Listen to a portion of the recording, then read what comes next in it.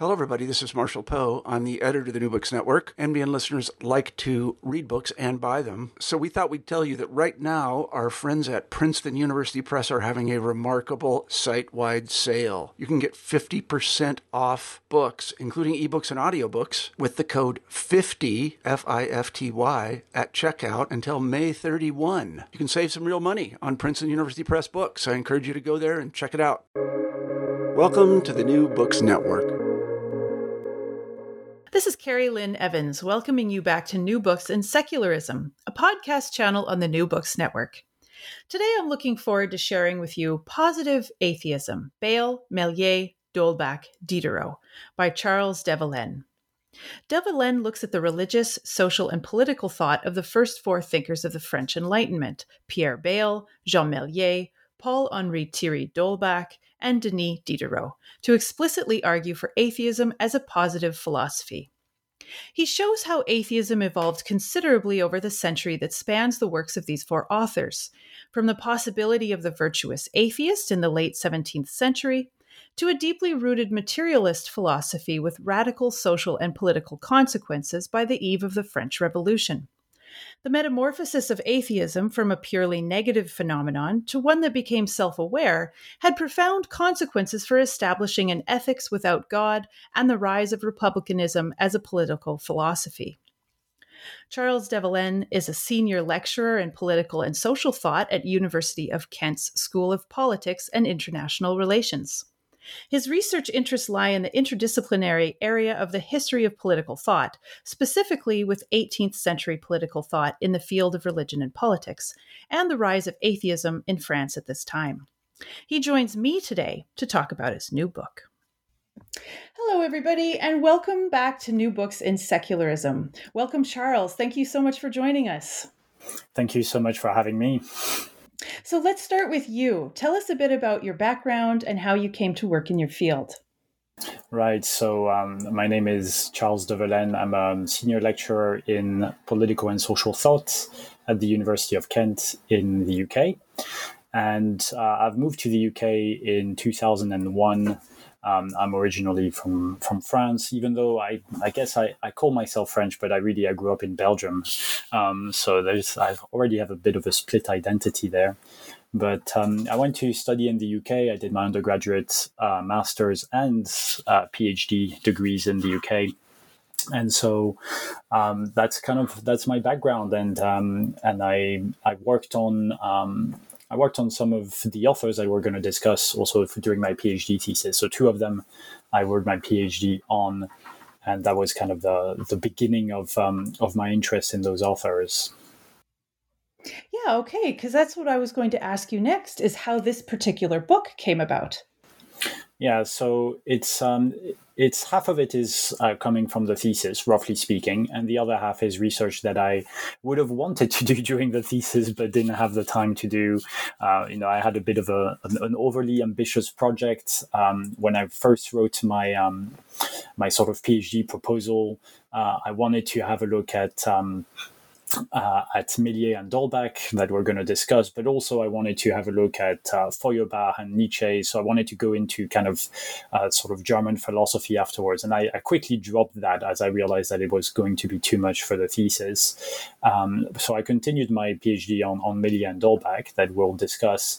But really at the end of it, I think like many PhD students, I was a little bit dissatisfied with what I had done. I had spent a lot of time on these authors. I've thought a lot about them, but really I felt like there was something more to say. There was a bigger story to tell than just looking at these authors and their political thought, which was my initial my initial point of interest as I was in a politics department, political science. So I was really interested in their political philosophy, but it quickly emerged that actually what was interesting about them wasn't so much what I started with, which is that, they were self-avowed atheists. That's what I was working on. But really that they were part of a much larger movement, and a movement that established atheism as a philosophy in its own right. And so after the thesis, that's what I wanted to do. I wanted to use these two authors, Millay and Dolbach, as a platform for looking at atheism as a kind of positive philosophy, and I'm sure we'll discuss that because it's the title of the book, Positive Atheism. But that was the thinking, and then I enlarged. I had to go a little bit wider because there were other authors that were also discussing atheism as a positive kind of philosophy. So that was the initial thought behind the book. Excellent. So let's start with this term. What do you mean by positive atheism as a philosophy, and why do you think that this approach is so necessary to the study of the history of atheism? Yeah, so I was really influenced in this matter by the thought of Isaiah Berlin. So Isaiah Berlin was a British philosopher. He came, I think, initially from Estonia, I believe, one of the Baltic states, and he did all his studies in the UK. He fled, the communist revolution in the early 20th century, and he really wanted to discuss quite a few things in regards to liberty, right? And that was his focus, was to, in some of his essays, was to work on the notion of positive and negative liberty. And I was really influenced by this notion of positive and negative liberty when I came to work on atheism, because it struck me as something that was very kind of crucial for the study of atheism in the same way, because so positive and negative liberty are not the kind of they're not notions that are moral notions. So they're not about actually having a good version of liberty or having a bad version of liberty. Positive and negative are only used in kind of linguistic terms. So positive is, let's start with negative, actually. It's easier. If we think of negative liberty, it's freedom from. So usually freedom from interference. So that's how Isaiah Berlin defines it. He actually has a preference for negative liberty personally, and he defends it as a superior form of liberty to positive liberty. But he also has still a little bit of a soft spot for positive liberty, because positive liberty, instead of being freedom from, is freedom to do something. And it has to do with self-mastery. And I think that's what inspired me, is that I wanted to look at atheism in the same sense, because I felt that there was also, just like with liberty, with atheism, there was a negative form of atheism, which I don't think is a bad one. I think it's one that exists and that is well documented, and that most historians of atheism were talking about. So atheism as being a sort of a negative concept in this sense, as something that reacts against theism, right? It's in the word itself. It has an A from the Greek, the privative A. So it was very interesting that it starts as a kind of negative concept, but I thought there was something more, right? That it was not just the negative concept, but it was also a positive one. That it was also about bringing about a new philosophy that is, sure, without gods, but that has other things instead of gods. That has, the role of matter, the role of nature. In some sense, we'll talk about it a little bit later, I'm sure, but something like a utilitarian ethics or things like that were very, very important for these early kind of atheists, or we'll see some of them are not actually atheists, but some of these authors from the 18th century, roughly speaking. So that was the notion of positive atheism for me, is that it was not just atheism as being the lack of theism, but also atheism as being a novel way of doing philosophy based on some positive notions. Okay, so maybe next you could then explain why you felt the four authors you ended up choosing for your book were the right ones for demonstrating your take on this notion of positive atheism. Yeah, so they basically all fit one very basic criterion that I selected for the book, which is that they have to have a positive notion of atheism. So they have to describe atheism not only as the negation of God or as a fight against religion, but they also have to have sort of a positive notion of what atheism is and can be.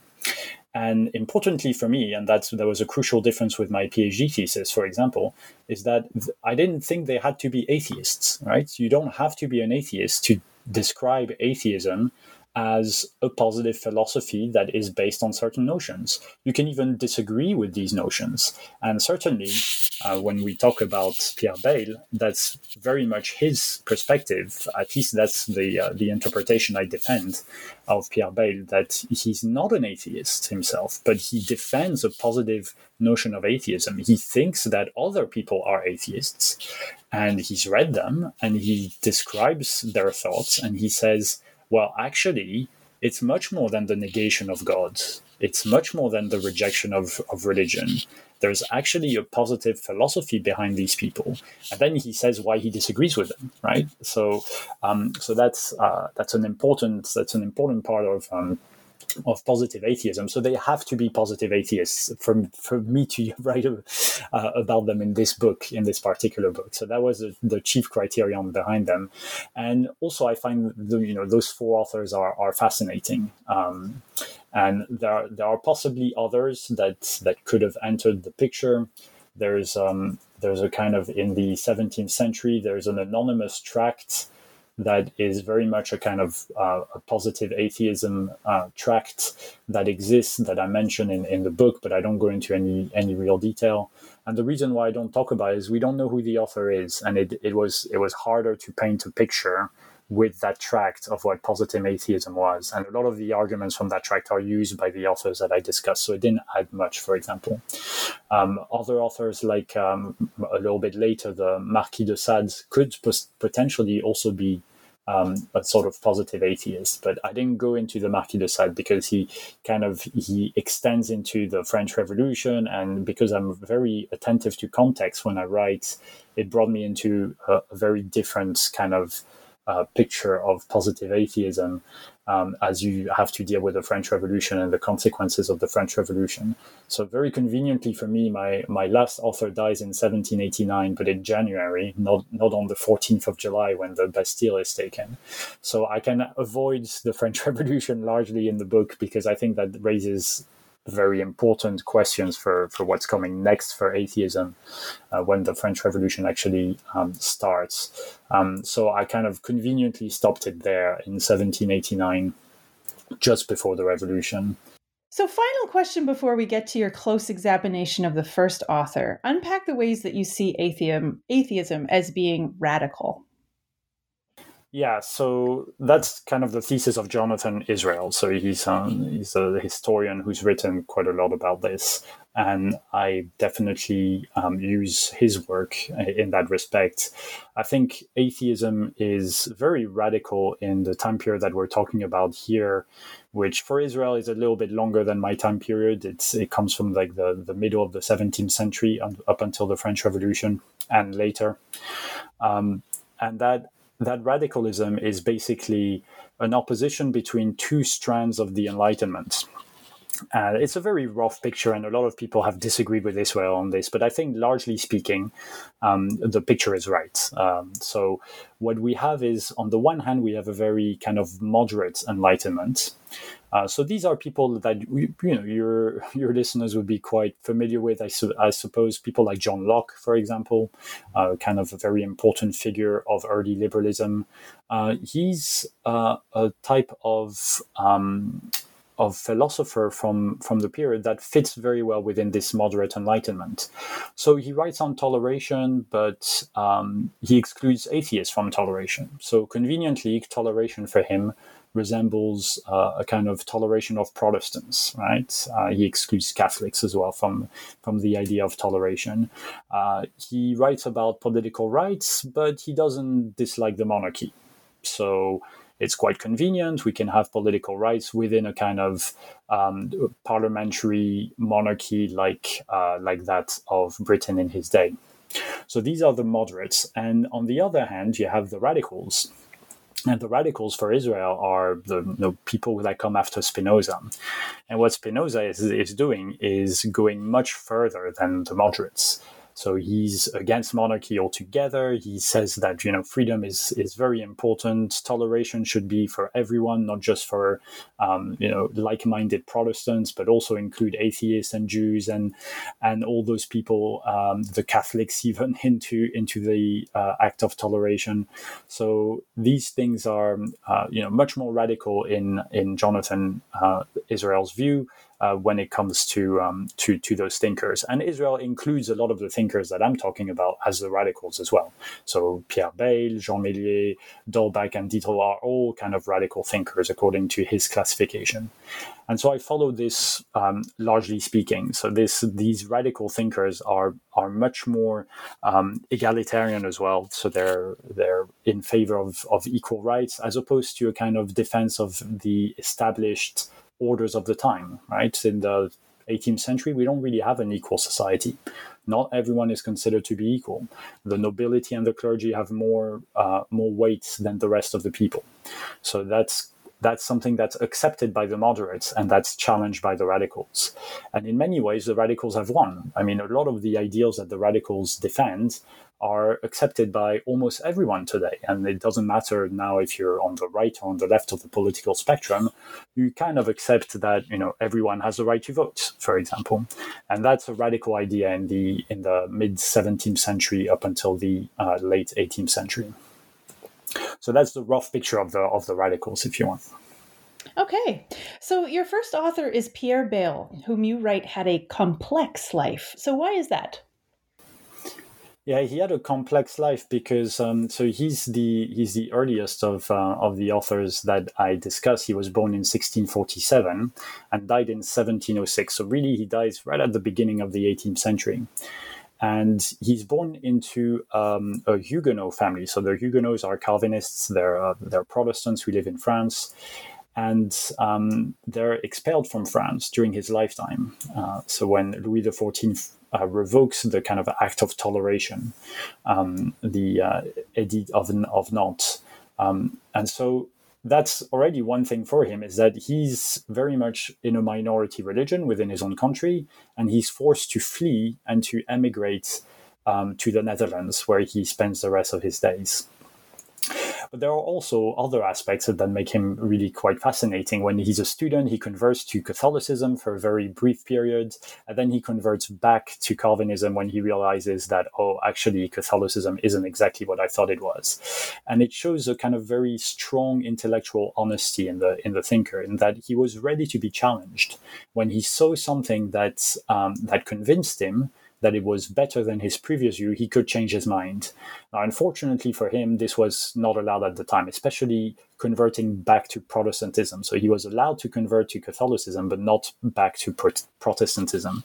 And so he becomes a fugitive in his own country, even before he's expelled along with other Huguenots.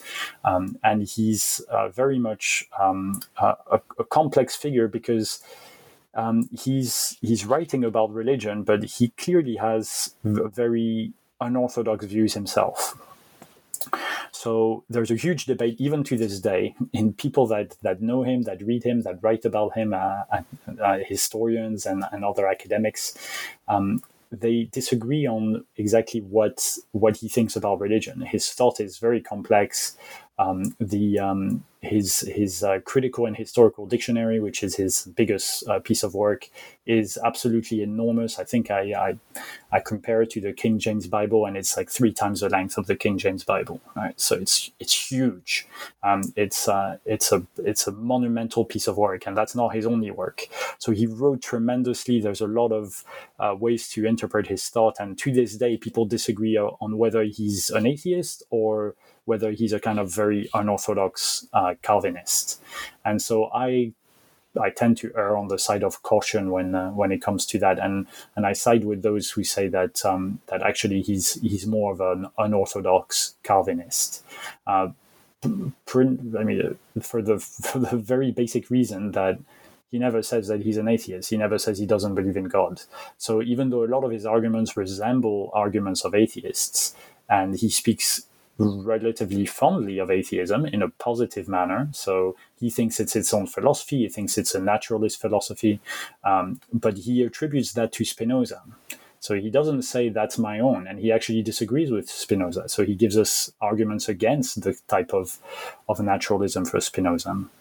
And his own version is, at least for those who agree with this interpretation, his own version of religious thought is a fideist version. So he believes that these things are very complicated when it comes to the existence of God and then the importance of naturalism.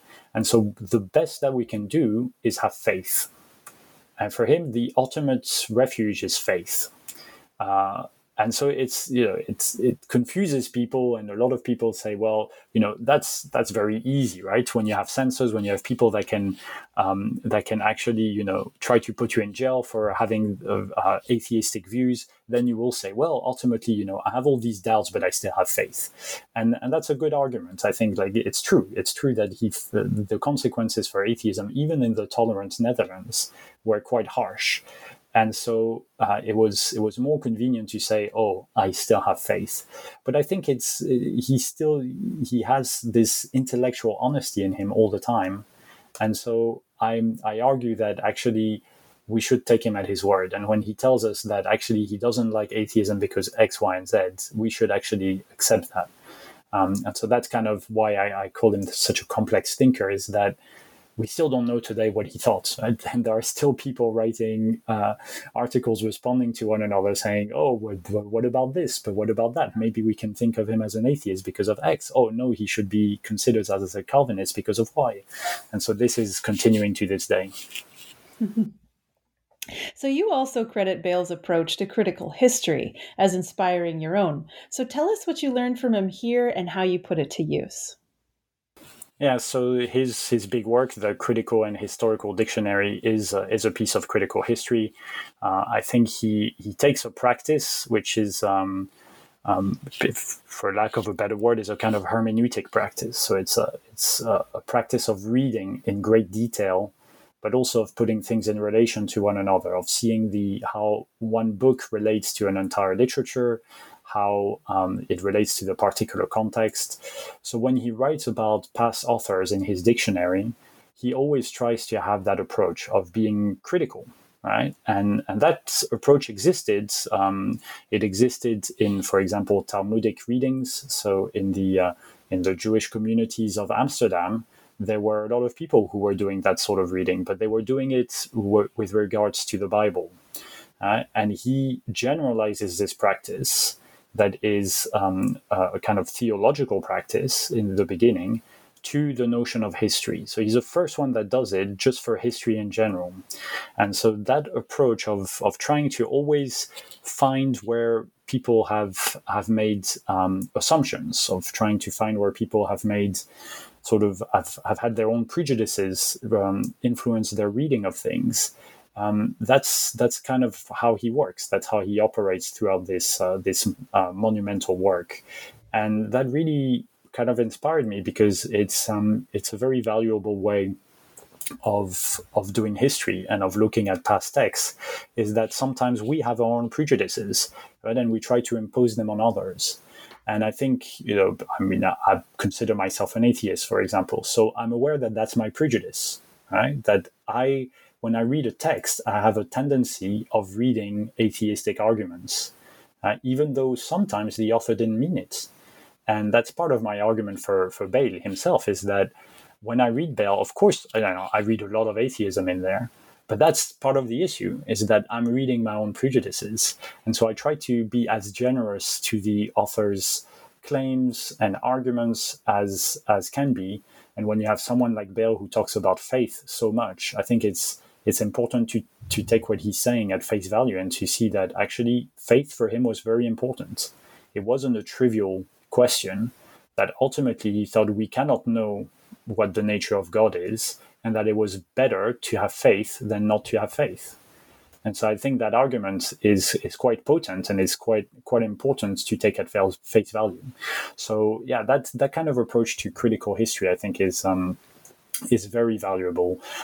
It's unfortunate that he writes in such a very weird style. I think it's very difficult to read him today. So it doesn't translate very well, even into French. Because he wrote in French, it's difficult to read. A lot of the points are very arcane, very precise about things that we don't really care about that much today. Some like small theological disagreements that people may have had at the time. And so it's very difficult to follow some of his arguments sometimes. And he also has footnotes, and he has footnotes for the footnotes. Right? So he's a very meticulous thinker who's always going back on his work and adding things. He's adding notes, and then he's adding notes on the notes. And then, he doesn't really have a kind of modern editing process, so everything is still there. So you see his initial thoughts, and then how he changes thoughts, and then how he changes thoughts on his changed thoughts, and that just makes him a very complex and very deep thinker. And it really challenges you when you read him to try to interpret him in a way that's as close as possible to what he tried to convey. So next you move on to Jean Meslier, who began as a Catholic priest and became the first avowed atheist of history. So tell us about him. Yeah, Jean Meslier is a fascinating character. He was born a little bit later in 1664 and died in 1729. And he's completely unknown during his life, other than his parishioners, because he's a Catholic priest. He's a curé, so kind of a countryside priest in the eastern region of France, in Champagne, really, where we have those wonderful wines. He's very close to kind of Protestant lands, because this is quite close to the Netherlands. There are speculations from historians of the period, whether he was actually exposed to kind of Protestant preachers. I think it's unlikely, but it's possible. He's also quite close to the academy in Sedan, which is where Bayle taught for a while, actually, which is a Protestant academy that for very strange reasons, kind of medieval reasons, I would say. The academy was conquered by France, but it had been part of the empire, the Holy Roman Empire, beforehand. So it had privileges, and when it was conquered, it kept its privileges. So even though France was very kind of harsh towards Protestants, the Academy of Sedan maintained its privileges for a very long time, under a kind of hostile Louis XIV. So, he's close to that academy. So there are some people in the region that kind of disagree with the mainstream Catholic preachings, and he's very close to that. But there's very little evidence that he accepts the Protestant critique. He writes at length, and he doesn't really give us any kind of evidence that actually he's turning into a Protestant. In fact, he tells us that he's an atheist, that he considers himself to be an atheist. So he's fascinating for that reason alone, if only for that reason alone, for many other reasons as well. But in that he's the first person that tells us, yeah, I'm an atheist, and he leaves these memoirs. And when he dies, they're discovered by his parishioners. And it's not an accident, because he wrote at least 3, maybe 4. We have 3 today. They're in the French National Library in Paris. 3 examples of these memoirs. So they're handwritten. So there are minor differences between the 3, but basically he copied them by hand. It's the time of the printing press, but he didn't have access to a printing press. So, these were expensive, and it was dangerous to have these types of arguments. So he just, to make sure that at least one of them survives, he copies his memoirs twice. So there are 3 copies. And he leaves them for posterity. He leaves like a letter for his parishioners, saying that it hopes it will help them to get rid of their prejudices, and to not fear the gods, or not fear a god, because he says there is no god. So he's really trying to portray his version of atheism to the people around him, but also more widely, because you can see that he's engaging with the thinkers of his time. So, partly with Descartes, for example, one of the most famous thinkers, but also other Cartesian thinkers of the time. So he had read them when he was studying theology, at the local academy, and then he writes about their arguments and he writes against them. So he has very detailed arguments against the theologians of the time. So that's a kind of negative atheism, to come back to what I was talking about in the beginning. And it's important, again, I don't make a moral judgment on it. Méliès is largely a negative atheist thinker, but there are moments when the positive atheism comes out of his writings. And then he's trying to say, for example, so if we don't have the Bible, how do we build a morality? And he says, well, we all know what's good for us. We know what we like. We know what we don't like. We have pleasures. We have pain. And he kind of builds a morality around those. And so that's a very kind of proto-utilitarian version of morality that will be developed later by people like Jeremy Bentham, for example, in a much more systematic way. But the premise is relatively similar in Méliès's work, is that if we don't have a God, we can still have a positive philosophy because we can base it on other things, like on our material existence, on our pleasures, on our desires, on our aversions, on our pains. And so he tries to do that. And that is very valuable. He also has a very kind of important political critique. And so he's very radical. I think out of all the thinkers, he's definitely the most radical one. He has this famous saying where he says that he wishes for the last king to be hanged with the entrails of the last priest. And then he says, well, I don't quite agree with that, but someone said it, and they weren't completely wrong. And so it's a kind of very revolutionary vision. So we have a kind of a vision coming from the countryside of France, from the periphery. It's not one important thinker in Paris. It's a very marginal thinker in the Champagne region, but that is actually the most radical of them all. And that's fascinating. And maybe we can talk about it a little bit towards the end. But I'm still very interested in these kinds of peripheral thinkers. And I wrote a book on the Yellow Vest movement in France that happened a few years ago. And I think there's also an element of that, is that often a lot of the radicalism can come from the periphery. And so that was very true of Méliès.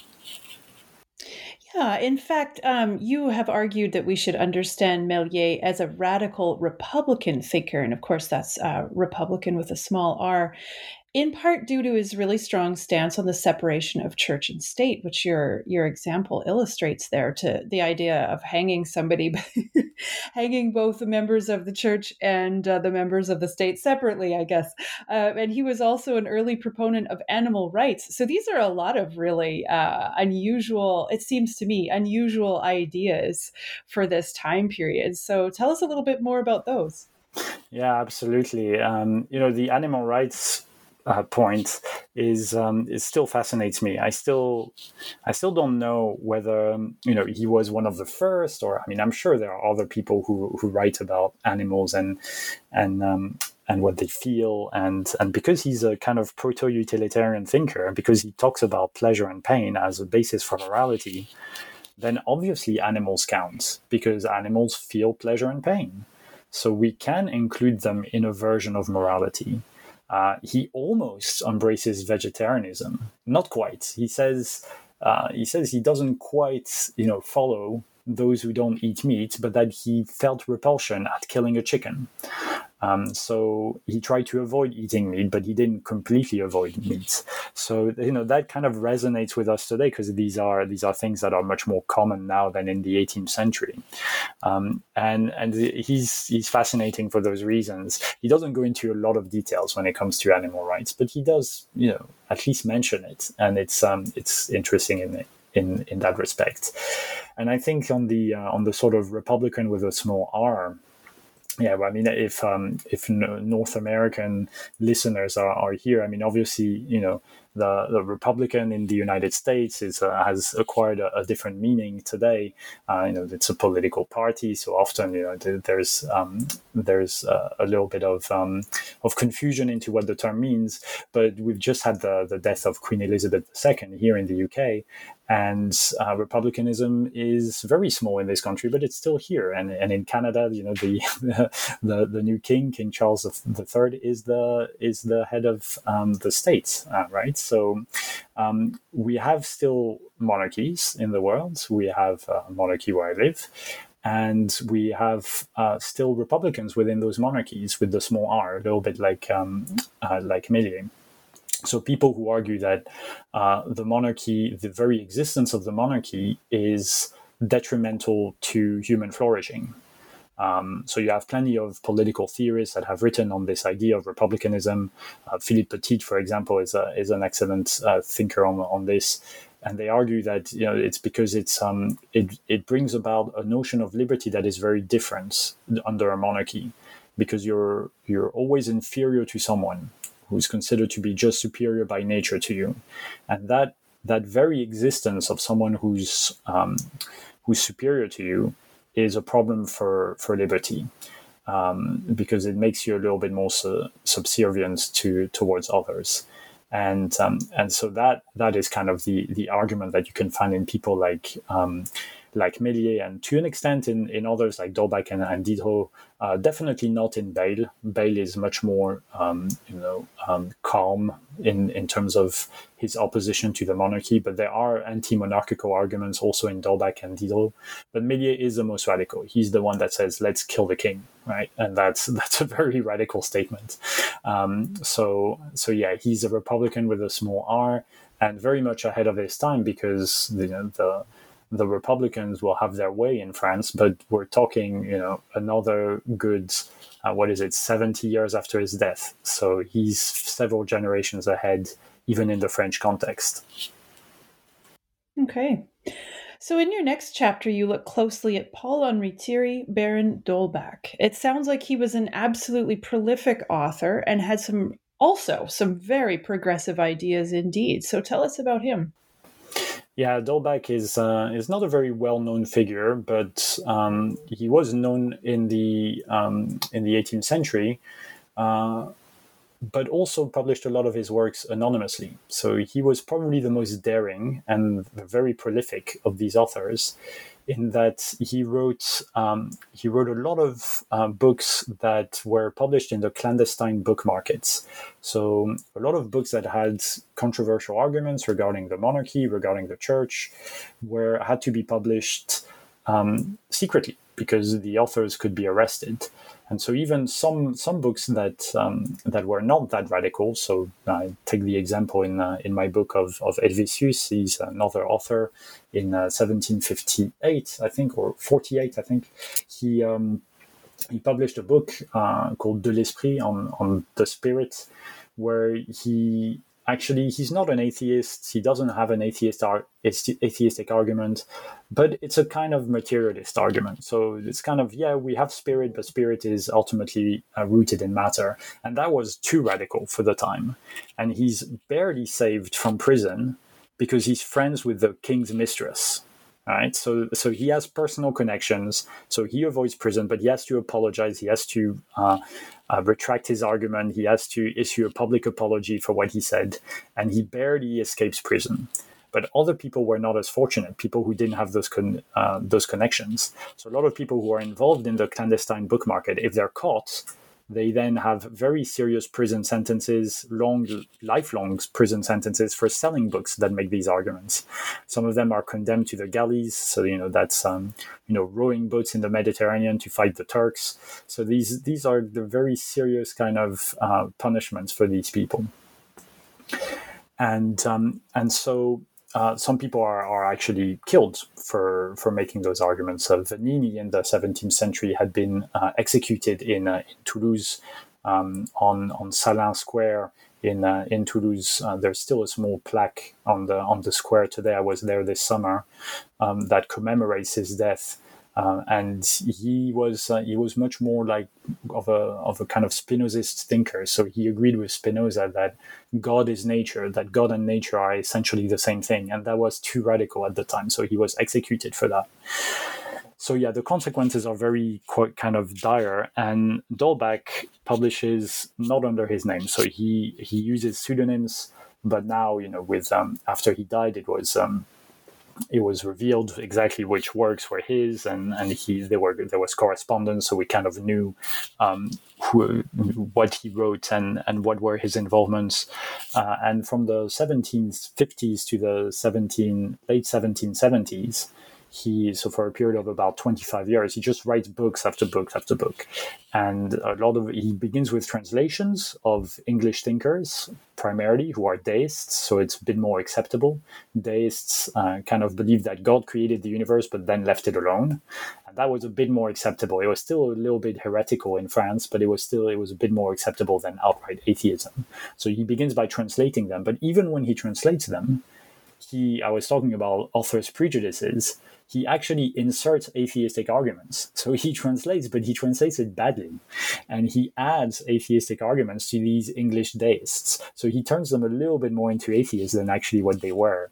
So that's interesting in itself, right? And he writes articles for the encyclopedia. We'll talk a bit more about it with Diderot. He writes about 400 articles, D'Holbach, for his friend Diderot for the encyclopedia. So he's also a naturalist thinker. He was trained in geology at the University of Leiden in the Netherlands. So he's a kind of scientist by 18th century standards. Obviously, it meant something quite different in those days, but for all intents and purposes, he reads all the kind of scientific publications that are published in German. He's originally from the Palatinate region of Western Germany, very close to France. And he reads them in English, he reads them in Swedish, and he translates them for the encyclopedia. So a very kind of erudite person that is just, you can imagine that he spends his life producing these works. So he has a personal fortune, he inherits money from his uncle, and an aristocratic title. So he's not born into the aristocracy, but he becomes an aristocrat. And he uses that wealth for knowledge. And that's his life work, basically. That's what he does. His entire life is writes books and invites people over to his house in Paris and to his house just outside Paris in the countryside. And they have philosophical discussions for hours and hours and hours. And then they write books together, and then they edit each other's works, and then they comment on each other's works. So it's a kind of private, university, if you want to think about it in those terms, where everyone comes and debates each other's ideas, and not just atheists, right? There are a lot of even members of the clergy that are invited to these dinners, and these members of the clergy are completely aware of who writes these books. So he was publishing under pseudonyms, but a lot of people around him knew that he was the author of these kinds of radical atheistic arguments. And so just to conclude on that, they culminate in this kind of system of nature that he publishes in 1770. And that becomes, for all intents and purposes, what people call the Bible of atheism. So it's a kind of book that synthesizes a lot of the atheistic arguments that had been made beforehand, uses the latest scientific naturalist knowledge that they had at the time, and tries to create an entire system from basically the creation of the universe to morality that is based on natural philosophy. And that is very much kind of the epitome of positive atheism, if you want, is the system of nature, because it systematizes this philosophy that we can already find a little bit in Bayle, that we can already find a little bit in Méliès, but it becomes entirely systematic under D'Holbach. And now we have this kind of Bible of atheism, this positive atheism that is being put together in one single book, where you can actually find most of the up-to-date arguments at the time by other atheists or people who were sympathetic to atheism. Okay, so let's turn now to your fourth author, Denis Diderot. As you point out, he's the best known among your four authors, but give us a brief biography anyway. Yeah, so Diderot is actually a little bit older than D'Holbach, so I don't follow kind of a chronological order, not fully. I mean, they are friends, so they know each other. Diderot comments a lot on D'Holbach's work. He sometimes complains about it, actually, in his correspondence. So when he's writing to other people, he's saying, "Oh, I still had to correct like the Baron's work." So he went to his house in the countryside, spent a couple of weeks there, and every morning he was doing corrections for his work, for the Baron's work. But Diderot was born in 1713, died in 1784. So again, before the French Revolution. He's from Burgundy, so in the eastern part of France, closer to the Swiss border this time. And he is a genius. I mean, his work is just absolutely fascinating. He writes so clearly. He has an excellent style. D'Holbach it's a little bit heavy. It's very systematic. It's not very prosaic, right? And, people like, for example, Karl Marx said that his favorite author was Diderot. So you see the kind of influence that Diderot had even much later in the 19th century. People were still reading him. He writes novels. He writes plays. He writes science fiction. It's absolutely fantastic. Just the wealth of his work is breathtaking. He's also the editor for over 20 years of the Encyclopedia, which is an attempt to systematize human knowledge and put it all, not in just one book, because there's too much human knowledge, even in the 18th century, but in a series of books. And so he edits this encyclopedia. He writes thousands of articles for it. He's definitely the most prolific contributor to the project. Hundreds of other people contribute, but he's the one who edits everything. He reads everything. He corrects everything. And is just breathtaking how much he managed to do during his life. And so Diderot is a very famous, still today, it's a famous author. I mean, I read him in school, in high school. We read Diderot. It was one of the required readings in French classes, French literature. We read Jacques the Fatalist, which is an absolutely fantastic novel. So, he's kind of a very well-known thinker. And on his atheism, I mean, we can maybe come back to it, but I have a very unorthodox take on Diderot's atheism. I kind of disagree with most people who write on Diderot on this. So maybe I'm wrong, but maybe it's likely. If you disagree with everyone, it's likely that you're wrong. But maybe also I'm right, and I've seen something that other people haven't quite seen. So I think on that he's also a very subtle thinker, and he's not as clearly atheistic as sometimes he's made out to be in the literature. And I just reviewed recently a new biography of Diderot by Andrew Curran that came out, which is a fantastic biography. I mean, I really recommend that people read it. Really enjoyed it, but even then, I have some disagreements with the author, with Andy, on this, because I think he's a little bit too assuming of Diderot's atheism. I think Diderot's atheism is more complex. Not saying he's not an atheist, but I think he's an atheist and something else as well. Right, because you actually argue that he's best described as an agnostic, as well as a materialist, a political thinker, and that he even developed an early labor theory of value. So this also sounds pretty radical for the 1700s. Yeah, absolutely. I mean, the labor theory of value is a theory of Karl Marx. It's also the theory of Ricardo and Adam Smith. So Adam Smith was living at the same time. He wrote his Wealth of Nations in the 1770s. He actually visited Paris during that time. So, there's not a lot of evidence that Smith and Diderot met, but they certainly agreed on this kind of this idea that the wealth of nations comes from labor. Right, that's kind of the conclusion of Adam Smith, and then Marx actually agrees with that, turns it on its head, but agrees with the basic definition of the labor theory of value. And Diderot also has this kind of labor theory of value. He's also an anti-colonial thinker, so he contributes to another thinker, Abbé Raynal, who writes a history of the two Indies, and it's a very strong critique of colonialism. And we know now, because of research that scholars have done, that actually a lot of the most radical arguments in that book were actually written by Diderot. So Diderot commented on the early works and suggested things. And those things end up to be the kind of most anti-colonial arguments in the book. So very fascinating thinker, very ahead of his time. The French Revolution hasn't happened yet. The Haitian Revolution is about to happen in the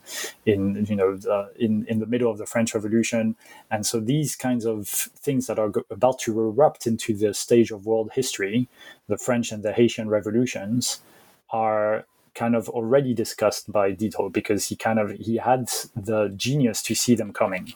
There's no better way of saying that. He was almost a prophet, which is ironic for someone who is considered to be an atheist, to be a kind of atheist prophet. But I think that's kind of he was so much of a genius that he saw what the real problems of his society were, and even before they really were clear to everyone else. So Diderot is fascinating. I don't think I quite say he's an agnostic. My argument is a little bit more complicated than that. I accept that I think Diderot considered himself to be an atheist at some point, probably around 1749, because he writes a book at that time, a letter on the blind, where he has very atheistic arguments. And even though he writes in letters that he's not quite an atheist, so he writes to Voltaire and he says, "Oh, I'm not quite an atheist," in that year, 1749. I think he was quite convinced by the arguments. He's just trying to be nice to Voltaire because he knows that Voltaire isn't the biggest fan of atheism. So I think at that time he kind of embraces atheism, but then he becomes a little bit dissatisfied with it. And I think partly, it's difficult to tell with exact certitude, but I think partly it was when he was helping his friend D'Holbach with the System of Nature, reviewing it and giving him comments. I think he felt he was missing something. I think he felt that there were still elements that weren't really quite right in this whole systematic vision that his friend had proposed. He largely agrees with it, but it was a bit too dry. He wanted something a little bit more complex. He wanted something a little bit more, I want to say, dialectical. So if we had theism and then we have atheism, then we need to overcome those two, right? They need to become something else together. And this is where I argue that he's a kind of, I want to coin this term, it's a very ugly term, but it kind of encapsulates what I want to say, which is that he's a meta-theist. So that he's beyond theism, but also beyond atheism. That he was a theist, he believed in God early on in his life, then he became disillusioned with that, became an atheist, and then he became disillusioned with that. And one of the things that he writes about that I use to defend my thesis is his conception of a kind of Helozoist hypothesis. So the Helozoist comes from ancient Greek, so it was already written about a long time ago. But it's the idea that maybe the universe is a kind of big animal. So just like we have bacteria in our body, we human beings might just be bacteria living in the big universe, and that the universe itself might be living. And Diderot says, so it's a very naturalist kind of vision because it's still about life. It's about the universe being alive. But it's also a kind of fascinating tale because it shows that he's not completely against a kind of vision of a type of deity, but it's a very unorthodox deity, right? If the universe is kind of a god, like kind of an animal, it's alive, but it will also die. So it's a kind of god that can die.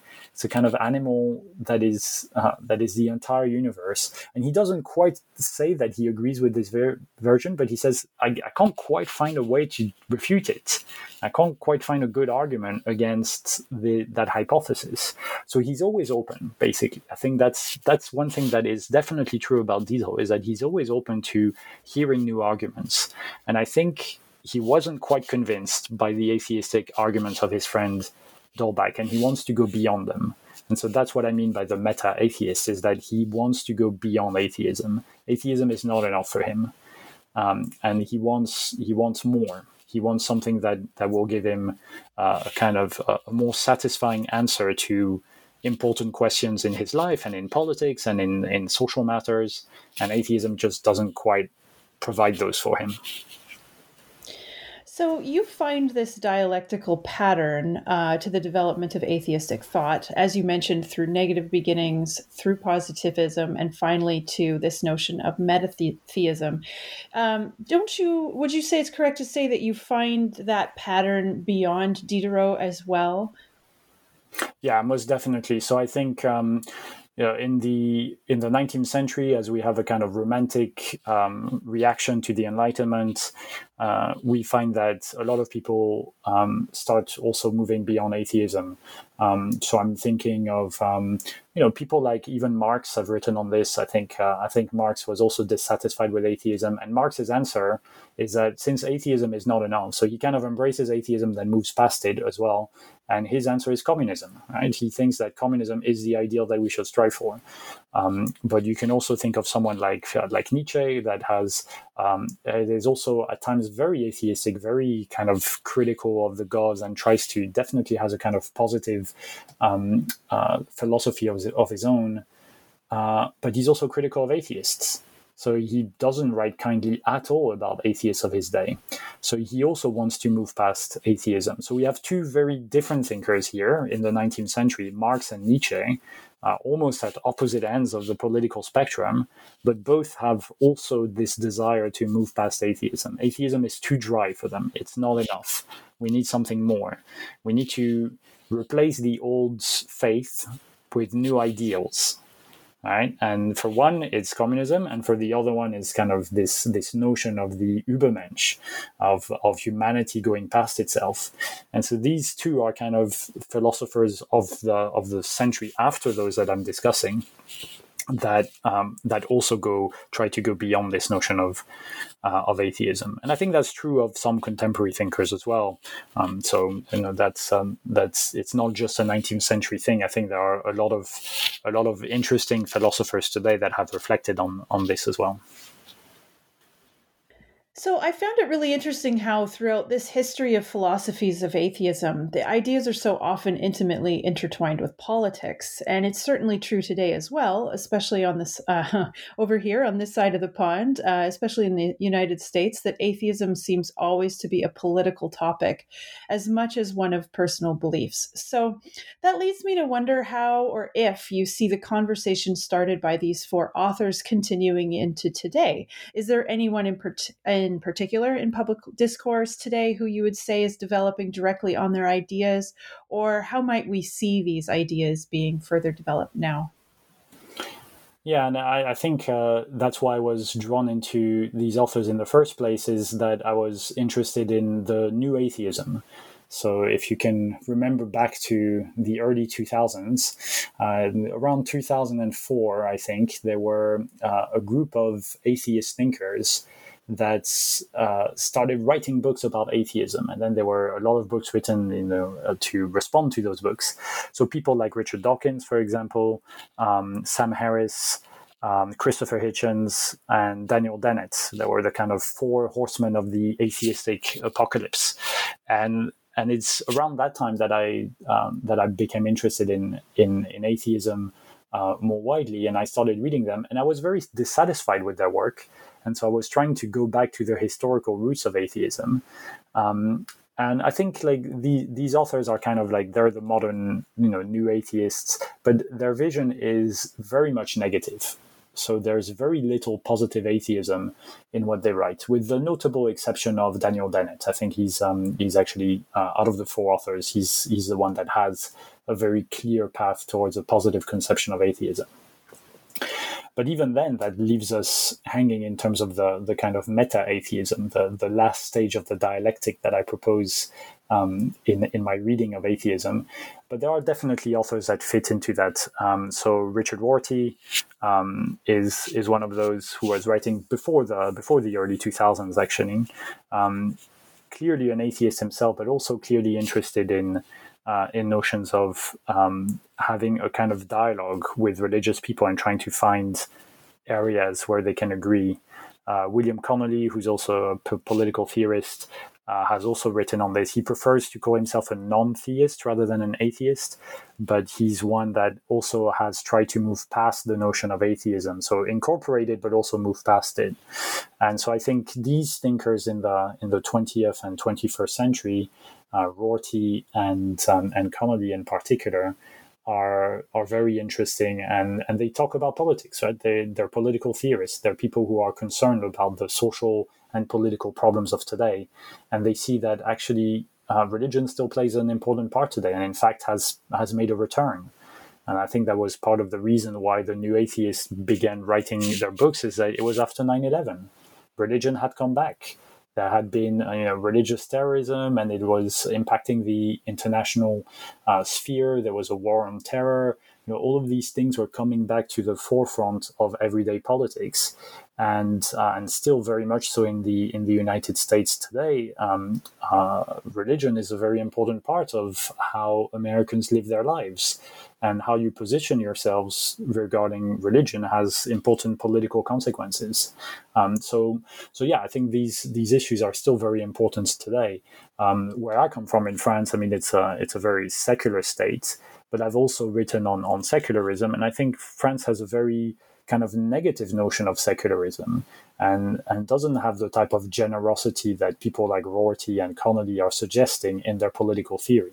So I think we can also think about how to be a little bit more generous towards the views of others, especially when they disagree with us, right? Especially when you're an atheist, but you're confronted with the views of religious people, not just to dismiss them outright, but to try to understand what are the deep connections that you can have with those people. And I think one of the things, we didn't really talk much about it, but it's definitely in the book, is the importance of toleration in early atheism. And toleration was essential because to all the authors that I discuss, because for them, it was very important that people's deeply held views, including their religious views, be tolerated. That everyone should be allowed to have their own philosophical understanding of what a good life is, and that they should be able to pursue it, whether they're religious or atheist or somewhere in between, right? And so that was an important conception in the 18th century in the authors I discussed. And I think it's still a value that's worth defending today. Toleration is an important value of modern liberal democratic societies, and for good reasons. And it needs to be defended against its enemies. And there are many enemies, people who think that there is a right way to think about these things and that you can impose it on others. And some of them are atheists, right? Some of them think that atheism kind of should be imposed on others. And I disagree with those people as well. I think toleration is better than trying to impose your views on others. Agreed. Well, Charles, I've taken up a lot of your time, but in the few minutes we have left, can you tell us what you're currently working on? Yes, absolutely. So I've been working on very different things, actually. I mean, there is a common thread, but I've been working on French politics quite a bit. So I wrote a book about the Yellow Vests called The Gilets Jaunes and the New Social Contract that came out last year. And since then, I've been working on a book on Macron's politics and ideology. And that's called The Macron Regime, and it's coming out in November. So look out for that one coming out soon. And there is a common thread because I think that's part of, I'm still doing critical history. I'm still trying to do a kind of critical history of the present and of events as they're unfolding. I think I'm still trying to keep that kind of idea of toleration going and to understand people's ideas and ideologies and preferences and how they defend their own interests, whether it's Macron or whether it's the Yellow Vests. So I think this thing has kept me going. But yeah, very different subject than 18th century atheism. Well, it sounds like a great project. And I want to thank you again for being on the show today. I really enjoyed your book. I absolutely love the history of intellectual thinking and so forth. So I was really glad to have the chance to chat with you in person about it. Oh, thank you so much for having me. It was a pleasure to discuss these ideas with you. All right. Well, maybe we will talk to you again. Thank you so much. I hope so. Bye. I want to thank you for listening to New Books in Secularism, a podcast channel on the New Books Network. Once again, I'm Carrie Lynn Evans, and I've been speaking with Dr. Charles de Villennes about his new book, Positive Atheism, Bayle, Mellier, D'Holbach, Diderot, published by Edinburgh University Press. If you enjoyed this podcast, please write us a positive review in your podcast player, post about us on social media, or tell a friend. I'm also interested in hearing from you about your thoughts on this podcast and the material we cover.